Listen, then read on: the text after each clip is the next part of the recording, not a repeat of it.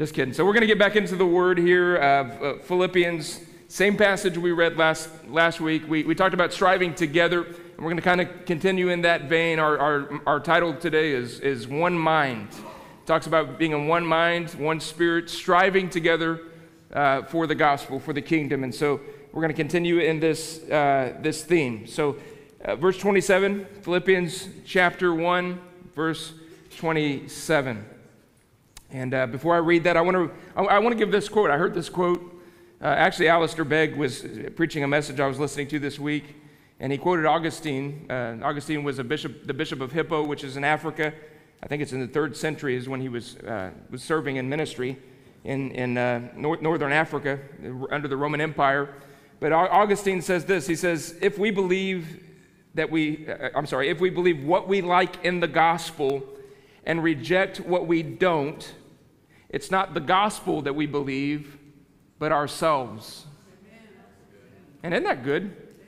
If we reject what we like in the gospel, or if we believe what we like in the gospel and reject what we don't, it's not the gospel that we believe, but ourselves. I think that is really, really powerful. We've got to believe the Word, not just the parts that we like. Some people, I heard, read their Bibles with a highlighter and a Mark-a-lot marker. Marks a lot. They highlight the ones they like, He provides all of our needs according to His riches and glory. We'll highlight that one, right? But then when He starts getting on something that rubs us the wrong way, we scratch it out, right? Let's ignore that one. We can't read the Bible that way. We can't take the gospel that way. We take all of the Word of God. Amen? It is truth. It is life. Amen? So Philippians chapter 1, verse 27, only let your conduct be worthy of the gospel, so that whether I come and see you or am absent, I may hear of your affairs, that you stand fast in one spirit, with one mind. That's what we're going to talk about today. Striving together for the faith of the gospel, and not in any way terrified by your adversaries, which is to them a proof of perdition, or the fact that they are dying, they are fading away, but to you of your salvation, and that from God. For to you it is granted on behalf of Christ not only to believe in Him, but also to suffer for His sake, having the same conflict which you saw in me, and now here is in me. All right? So we're going to talk about being in the same mind, being of one mind. This is really the theme and the heart of the book of Philippians, being of one mind, one-mindedness. We're going to see that at least 9 times, and I'll refer to all these scriptures today in this message. At least 9 times this term, be of the same mind, be of one mind, is used in this book. In fact, in the 2nd chapter, it's mentioned in every chapter. We're going to see that today. All 4 chapters, this idea of one-mindedness, being of the same mind. It's all throughout the book. In the first chapter, or 2nd chapter, chapter 2, in the first 5 verses, it's mentioned 4 times. So at least 9 times this idea of being of the same mind is mentioned. Let's look at a few of these. So we've already looked at the one in verse 27 of chapter 1, that we would stand fast in one spirit with one mind, striving together for the faith of the gospel. In verse 2 of chapter 2, he says, fulfill my joy by being like-minded, having the same love, being of one accord, of one mind. Philippians chapter 2, again in chapter 2, verse 19, he says, I trust in the Lord Jesus to send Timothy to you shortly, that I also may be encouraged when I know your state. For I have no one like-minded who sincerely cares for your state. Philippians chapter 3, verse 15 and 16, it says, therefore let us, as many as are mature, have this mind, and if in anything you think otherwise, God will reveal even this to you. Nevertheless, to the degree that we have already attained, let us walk by the same rule. Let us be of the same mind. In chapter 4, verse 2, he says, I implore Euodia and I implore Syntyche to be of the same mind in the Lord. And this really is, it kind of gives us a picture this verse right here, the second verse of the 4th chapter, gives us a picture that whatever this division is in the church at Philippi, these two ladies are at the center of it. Now, it's interesting. If you go back and read those verse 1 and verse 2, centering around this, he talks in terms of an endearment, and he even says of these ladies, their names are written in the Lamb's Book of Life. He calls them beloved. So this is a gentle rebuke from a pastoral leader of this church, saying, hey, this division is not good. Be of the same mind. And it's done in love. It's done in a way that edifies them, that helps them. He's trying to point out the blind spot that they have, that whatever it is, the agenda, that it's running in a different direction than the rest of the church, the vision of the church, and they're running on different tracks. Hey, come on, bring it together. Be of the same mind. He's imploring them, be of the same mind. A friend of mine, Philip Thompson, he shared this concept with me. There are two types of people in every church. Everybody in this building fits into one of these two categories. There are people who are vision players, and there are people who are power players. Vision players understand the vision of God, and they move with vision. Power players try to control. They try to advance their own agenda. They try to get their thing accomplished. How do we fit into that? We need to learn to find the heart of God, the vision of God, and move together in that purpose, to be of the same mind. How do we do that?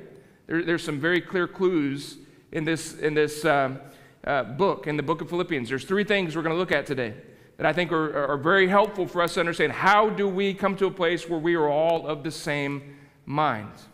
Before we get to those 3 things, what exactly is this mindset that he's talking about? I think the best way to say it, Philippians chapter 2, verse 5, he says, let this mind be in you, which was also in Christ Jesus. How many of you know we have the mind of Christ? We have the ability to have the view, the perspective, the mindset of Christ. I believe it's encapsulated in the Scriptures. It's the mind of God. It's the heart of God. It's the truth of God. It is a biblical worldview. It is a Christian worldview. It's to look at things and to see things as God sees things. Right? How does God look at our family? I want my mindset to line up with His mindset. How does God view our church? How it should function? How we should relate together? I want my view to line up with God's view. And when we can do that, that's where we're going to begin to walk in unity. So it's the mind of Christ. That's one way we can look at this. Another way I think we can look at it is that it's the mind of the Spirit. The mind of the Spirit. We are to be led and controlled by the Spirit of God. Not by our flesh, not by our own carnal desires, not by our great ideas, but by the Spirit of God, right?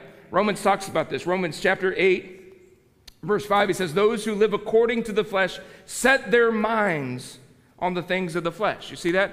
If we are ruled by our flesh, it dominates our thoughts. It frames our view. Our worldview is carnal if we are dominated by our flesh, if we're controlled by the things of our flesh, our appetites and the things of this world. So they set their minds on things of the flesh, but those who live according to the Spirit, the things of the Spirit. For to be carnally minded is death, but to be spiritually minded is life and peace. Because the carnal mind is enmity against God. There is conflict. When we are allowing our carnal mind, our carnal thoughts, our carnal nature to dominate, we will be in conflict with God and His kingdom. When we are ruled by the Spirit of God, we will be in harmony with the kingdom. We will be in harmony with the Lord, and we will be in harmony together as believers. I believe that. Where did we leave off? I'll start back at verse 6. For to be carnally minded is death, but to be spiritually minded is life and peace. So there's the mind of the flesh, the carnal mind. There's the mind of the Spirit, to be spiritually minded. Verse 7, because the carnal man is enmity against God, for it is not subject to the law of God, neither indeed can be. So then those who are in the flesh cannot please God. But you are not in the flesh, but in the Spirit, if indeed the Spirit of God dwells in you. Now, if anyone does not have the Spirit of Christ, he is not his. So when we're talking about being of one mind, I want it to be framed in this idea. It's the mind of Christ. It is the mind of the Spirit. So how do we get to the place where all of us are in the same mind? How many of you realize there are probably, I'm looking at about 120 people, maybe 150 people, at least that many mindsets in here? Right? All of you have a thought about the message that I'm preaching today, and usually it's not the same thought. As I'm sharing concepts, ideas, things, it's amazing. I get up on a Sunday morning and preach something, and somebody will come to me and say, man, that was an amazing message. I heard this, this, and this. And I'm like, man, that's not even what I preached. We all have different perspectives. We all have, our lives have shaped us, that shapes the way we think, the influences, all the things that we have gone through in our life experiences have brought us to the point where we are today and made us the people that we are today. And so we all have a different mindset. That needs to be changed. That needs to be transformed. How do we get to a place where we are all of the same mind? So we're going to look at three concepts, all of them right out of the book of Philippians. Philippians chapter 2, verses 3 and 4 is where we're going to find this first idea. Let nothing be done with selfish ambition or conceit, but in lowliness of mind, let each esteem others better than himself. Let each of you look out not only for his own interests, but for the interests of others. So I think the first way that we can work towards being of the same mindset is to humble ourselves and to serve one another. Really, that's the ultimate example of this epistle, this letter written to the church at Philippi. Let this mind be in you, which was in Christ Jesus, who became a servant, was obedient. Even though he was God, he became a human, and he was obedient to the will of God to the point of death. Amen. He wasn't concerned about himself. It's his words, don't think that the Son of Man came to be served. He came to serve and to give his life a ransom for many. That encapsulates it right there, what Jesus did in the incarnation. And it's our example in the book of Philippians of how we come to a place of unity, single-mindedness, being in the same spirit together. We're going to look at that next week. Striving together in harmony. How do we do that? By following the example that Jesus Christ set. Humbling ourselves and serving one another. That's how we're going to get it done. Right? Again, let's read it again. Let nothing be done through selfish ambition or conceit, but in lowliness of mind, let each esteem others better than himself. Let each of you look out not only for his own interests, but for the interests of others. Timothy is given as an example of this. I'm sending Timothy to you because he's not concerned about his own needs. He's always concerned about the needs of others. That's why I'm sending Timothy to you. That was the endorsement that Paul gave of Timothy. Was he wasn't concerned about he was coming to serve, right? So serving is the way that we can overcome divisions. Serving, humbling ourselves is the way that we will come into the same mindset together. Look at this in 2 Thessalonians chapter 3, verse 11. It says, we hear that there are some who walk among you in a disorderly manner, in a divisive, disorderly. They're not striving in harmony together with you. They're disorderly. They come and they walk among you in a disorderly manner, not working at all, but are busybodies. Now those who are such we command and exhort through our Lord Jesus Christ that they work in quietness and eat their own bread. Two really key words there. The word disorderly in the Greek, the meaning of it is disorderly, out of ranks. You think of a military, a battalion marching, and there's all of them, stepping together as they do, and there's one knucklehead that's walking on a different cadence, walking on a different beat, right? You think about those pictures that you see on television, those men striving. I mean, the countenance of their boots hitting the ground. The beauty of them striving together, and there was one man out of harmony. That's the picture here. That's the picture. They're disorderly, out of ranks, often so of soldiers, deviating from the prescribed order or rule. That's the idea here. We're not supposed to relate to the body in a disorderly way. We are supposed to relate together in a way that produces a harmony, a unity, that we are striving together, right? And then another word is busybodies. It says they walk among you in disorderly manner, not working at all, but are busybodies. There's another key word there. To be a busybody, in the Greek, it's to bustle about uselessly, to busy oneself about trifling, needless, and useless matters. Used apparently of a person officiously inquisitive about others' affairs. That's the quintessential definition of a busybody. They're always in other people's business, right? Disruptive. We're gonna see this as we go through the more scripture here, how important it is that we worry about our own business, that we make sure our hearts are right, that we're in harmony with the Holy Spirit, we're obedient to the Lord and under the authority of the Scripture, so that we are not these busybodies, that we are not coming in amongst the brethren in a disorderly way. We need to strive towards harmony. I could go back and read. There were 4 scriptures that I read last Sunday that talked about the importance of agreeing together. We need to work to agree together. Let's get rid of some terminology, okay? Here's something we need to strike from our use as Christians, a phrase. Well, we'll just agree to disagree. That's actually contrary to what the Scriptures. The Bible teaches us to work together for the unity of faith, not to agree to disagree. When we agree to disagree, we end up putting up fences and becoming sectarians. That's when we agree to disagree, that's how we get denominations.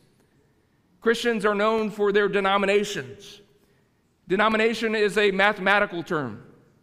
It literally means to divide. We're to be one body, united, right, by the Holy Spirit, under the authority of God's Word, right? Not many bodies, not many sections, but one body. We are to work towards agreement, not on your ideas, not on my ideas, but on the big idea. Amen? On God's truth. We are to unite under God's truth, okay? So number 1, we need to learn to humble ourselves. What causes divisions? 2 hard-headed people, right? 2 people that are dug in and entrenched in their viewpoints. Until we begin to humble ourselves, consider each other, we will never learn to walk together. We have to humble ourselves. We should never say, I'm not gonna go be a part of that team because so-and-so's there. If you and so-and-so have that big of a problem, you know what you need to do? You need to take so-and-so to lunch, and you need to ask for forgiveness. You need to work towards reconciliation. Listen, this is the ministry we've received. The Bible says God was in Christ, reconciling the world unto himself, and now he has given us the ministry of reconciliation. Amen? We need to reconcile. We should not allow conflict, tension, unforgiveness, whatever it is, to remain between a brother and ourselves. If there's a brother or a sister that really gets on your nerves, we talked about it last week, long suffering, suffer long with them, endure the pain, and work until they become your best friend. Amen. Can you imagine a kingdom where people who were at odds would work together until they became best of friends? I think that's what the kingdom of God should be about. Amen. I believe that. But we're built for contention. Our culture teaches us that. It's the way of the world, though, honestly, not the way of God's kingdom. We're to strive together for unity. We have to humble ourselves, number 1, to do that. Number 2, how do we come to a place where we are all of the same mind?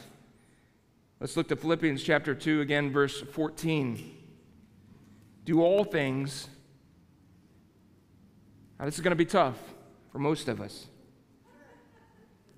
Do all things without complaining and disputing.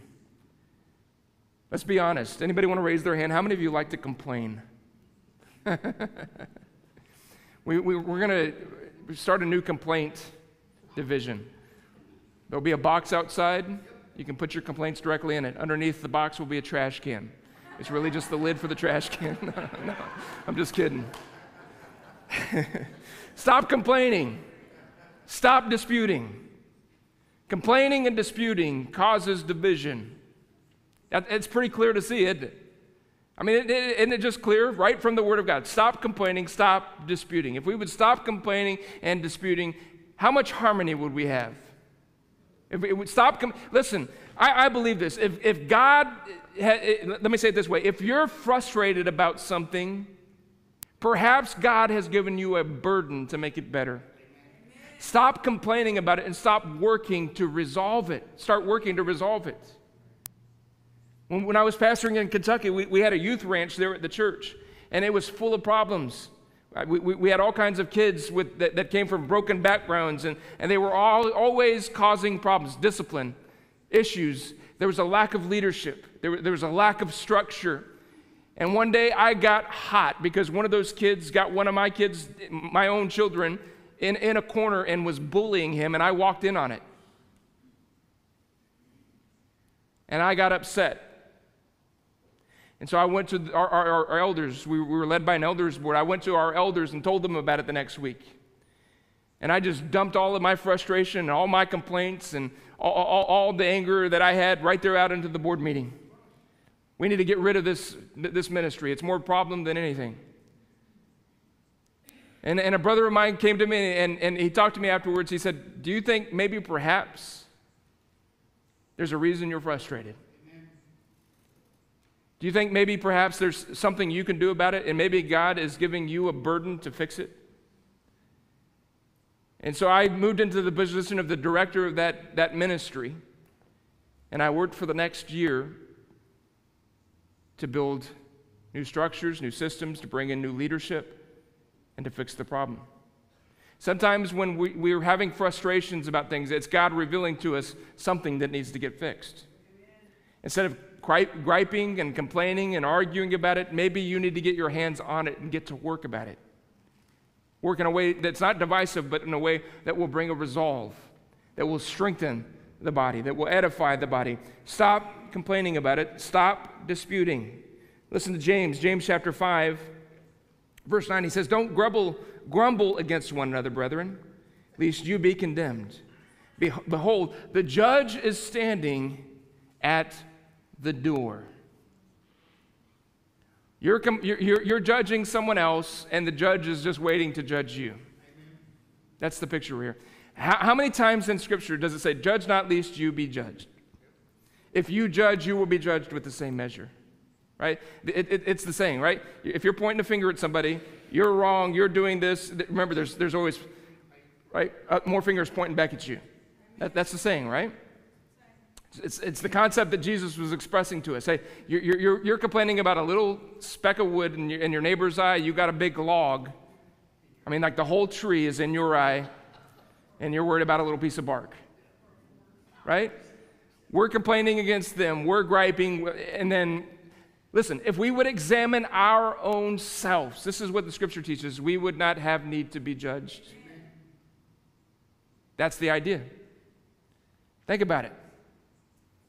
We need to be more, this concept was we talked about it a minute ago, busybodies. They're always meddling about other people's affairs. What about your business? The thing about this thing of busybody and being judgmental is we're picking their household apart, we're picking their business apart, we're picking their lifestyle apart, and we don't even realize that we are a wreck ourselves. We need to spend time tending our own garden, pulling our own weeds, right? Fixing the cracks in our own home. Build your own family. Take care of your own ministry, right? When it's just, you learn this after 25 years being around people. The people who are complaining the loudest usually are a wreck. Dysfunctional, broken down, blaming. We've got to take time to look back at ourselves and take care of our own yard, our own home, our own business. Stop grumbling against one another, brethren, lest you be condemned. Behold, the judge is standing at the door. Another passage of Scripture, Ephesians chapter 4, verse 30. Do not grieve the Holy Spirit of God, by whom you are sealed for the day of redemption. Let all bitterness, this is in the context of grieving the Holy Spirit. Let all bitterness, these are all relational terms, wrath, anger, clamor, evil speaking. The word for evil speaking there is blasphemia, blaspheme, to slander a brother, to slander, to detract, to speak with injurious speech to someone else's good name. Impious and reproachful speech injurious to divine majesty.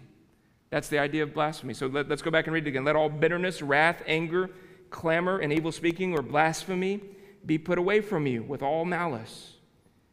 Be kind to one another, tender-hearted, forgiving one another, even as God in Christ forgave you. Second principle. How do we come to a place where we are of the same minds? Stop complaining. Stop grumbling. Stop disputing. Proverbs chapter 20, verse 3. It is honorable for a man to stop striving, since any fool can start a quarrel. Another passage, this is not in the notes, but just reading this morning, 2 Timothy chapter 2. 2 Timothy chapter 2, verse 23. But avoid foolish and ignorant disputes. Do me a favor. Get a piece of notebook paper and just write that phrase on there. Avoid foolish and ignorant disputes. Write it on a piece of notebook paper, take a piece of tape, and tape it to your computer. So you can be reminded that every time you get on Facebook, you don't have to get in a fight. Amen. You don't have to respond to everybody's boneheaded stuff that they put up. You don't have to respond to their political stuff, to their antichrist stuff, to their whatever it is. You don't have to argue with them. Amen. Your life will be a whole lot more joyful. Amen. I promise you. Don't argue. Don't dispute. Right? Avoid foolish and ignorant disputes, knowing that they generate strife. And a servant of the Lord must not quarrel, but be gentle to all, able to teach, patience, in humility, correcting those who are in opposition, if God perhaps will grant them repentance so that they may know the truth, and that they may come to their senses and escape the snare of the devil, having been taken captive by him to do his will. This is Paul writing to Timothy, a young preacher. This is sage advice to a young minister, but it's good advice to all of us in the way that we relate to people. You see somebody walk in a way that's contrary to the word, you don't have to beat them up. You don't have to bully them back to correction, to the right path. It's gentleness, being tender-hearted towards them, right? Amen. Bringing them back onto the right path. This is the way we should lead our kids, right? When they're going astray, when they're on the wrong path, when they're in opposition to the kingdom of God. Gentleness, tender-heartedness towards them to bring them back on the right path. So let's stop complaining. Let's stop grumbling. Let's move to the place where we are forgiving, where we are considerate, where we are tender-hearted, where we're loving people.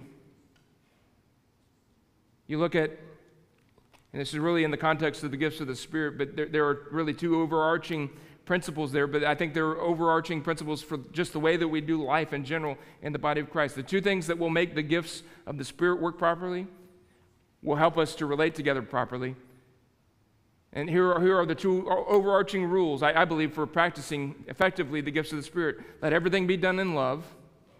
Let everything be done in edification. If we would relate to each other with those same principles, how great would kingdom life be? How much fun would it be to come to church? How quickly could we get over a lot of these divisions and these strivings and the conflicts that we experience with our own brothers and sisters in the Lord? Think about it. So, number 2, stop arguing, stop complaining, stop disputing. Number 3, how do we come to a place where we are all of the same mind? Again, from the book of Philippians. Philippians chapter 4, verse 8. He says, finally, brethren, whatever things are true, whatever things are noble, whatever things are just, whatever things are pure, whatever things are lovely, whatever things are of a good report, if there is any virtue and if there is anything praiseworthy, meditate on these things. So the third thing we need to learn to do is to meditate on the good things. This whole passage right here, the best way that we could do this is, I think, Philippians chapter 4, verse 8, the best way we can accomplish it is to think about Jesus. Right? Because he's true. He's noble. He's just. He's pure. He's lovely. He has a good report. He's got virtue. He's praiseworthy. Amen? So if we would focus on Jesus instead of all the negativity, think about it. How do we do this? How do we do this? Another passage that I think would help us to do this, to think on the good things. Philippians chapter 2, verse 16. Hold fast the word of life, so that I may rejoice in the day of Christ, that I have not run in vain or labored in vain. How do we set our minds on the good things? We need to set our minds on the word of God. Right? Blessed is the man who walks not in the counsel of the ungodly, stands in the way of the sinner, sits in the seat of the scornful, but he delights himself in the law of God, and in his law does he meditate day and night.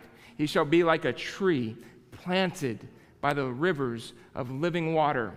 Everything that he does shall prosper, and his leaf will not wither.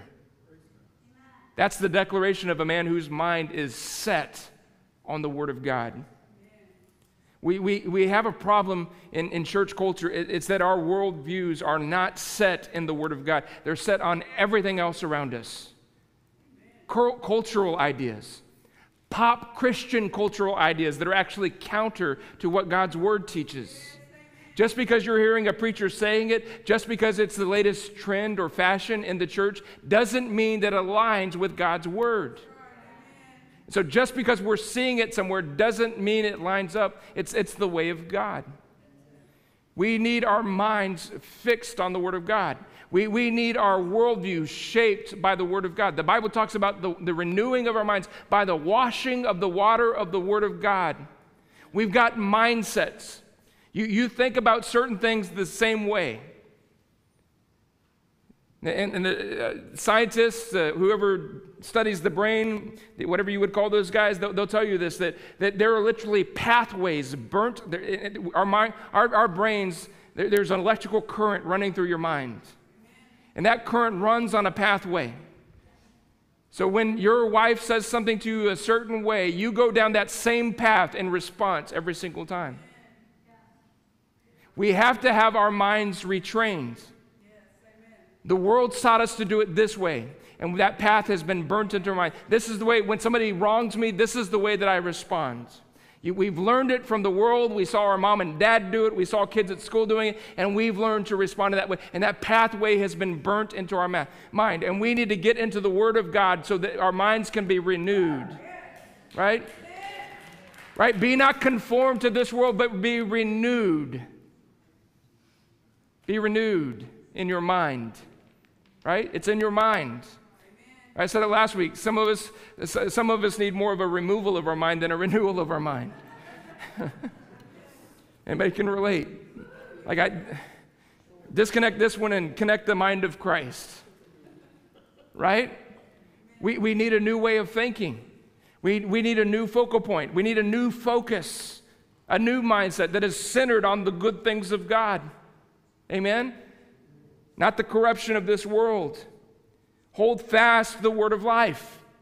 That's the way we focus on the good things of God. Hold fast the word of God. We need, as I preached for the entire month of November, December, we need to get grounded in the word of God. Amen? We need to get rooted in it. We need our mind changed. Listen to what Corinthians says about it. 2 Corinthians chapter 10, verses 4 through 6. It says, "For the weapons of our warfare are not carnal, but they are mighty in God for the pulling down of strongholds." The strongholds are in your mind. I'm going to come back to that. Casting down arguments, that's in your mind. And every high thing that exalts itself above the knowledge of God. Bringing every thought into captivity to the obedience of Christ. And being ready to punish all disobedience when your obedience is fulfilled. This passage is talking about our mindsets. You see, you have strongholds in your mind. You have certain ways of thinking about certain things that are strongholds in your mind. The enemy has a way to work in your mind because you have a certain mindset about certain things. They have offended me. I'm not going to talk to them anymore. That's a mindset. That is a stronghold where the enemy can come in and play in your mind. Paul addresses this. I think it's in 1 Corinthians, if I'm not mistaken. I think it's the first chapter of 2 Corinthians. This is just off the top of my head, so if I'm misquoting it, I'm sorry where the address is. But Paul says this, there was a brother who had done something to bring offense in the church of Corinth. And Paul says, set an example to the church. He says, "I forgive that man, lest Satan would have a stronghold or a foothold." Right? See, when we choose to walk in unforgiveness, which is the principle of darkness, God's kingdom, the principle is forgiveness. Amen. The enemy wants to lock us in unforgiveness. When our mindset is, they've done this to me, I'll never forgive them, I'll never talk to them again, I'll never participate in anything they're participating in again, I don't want to be around them any. When I see them at the store, I'm going to walk. That unforgiveness is a mindset of the enemy. He's got a stronghold, he's got a trap, he's got a place in your life where he has a leg up over you. So the weapons, spiritual weapons, pull down those strongholds.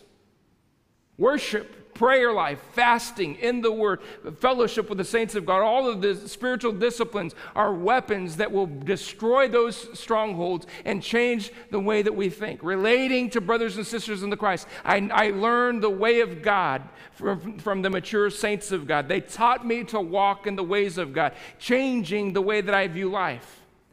Changing my viewpoint, changing all of the things I had picked up from the ways of the world to learn to walk in the ways of the kingdom of God. Those are strongholds. Arguments in verse 5. Casting down arguments, pulling down strongholds, casting down arguments. And the word here in the Greek is logismos, logic. How many of you have tried to be logical about the things of God? You cannot do it. There's nothing logical about Jesus dying in your place. There's nothing logical about forgiving someone who ripped you off. There's nothing logical about forgiving people who have come against your family. Right? There's nothing logical about that. The things, and we can just go on hundreds and hundreds of things in the kingdom of God, that in our human understanding, they make absolutely no sense. So you can't reason the things of God with human reasoning. It's illogical. It goes against our carnal nature. It goes against our fallen nature. And so we have to cast down the reasoning, the arguments, the logic. We have to cast it down. The way that we think about it, that to us it makes sense and is logical, we have to throw that down and say, you know what, it may not make sense, but I'm going to do here what the Word of God is saying I need to do in this situation. I'm going to bless those who curse me. I'm going to pray for those who despitefully use me. That's illogical. It goes against everything that makes sense. The world looks at us and thinks we're foolish when we operate in the principles of the things of God. That's the reality. So we have to cast down arguments, everything that exalts itself against the knowledge of God. Amen? bringing every thought into captivity to the obedience of Christ. So it's about your thought life. It's about your thought life. How are we doing on time? We're good. I got plenty of time. I got all day. Jude. Let's look at Jude.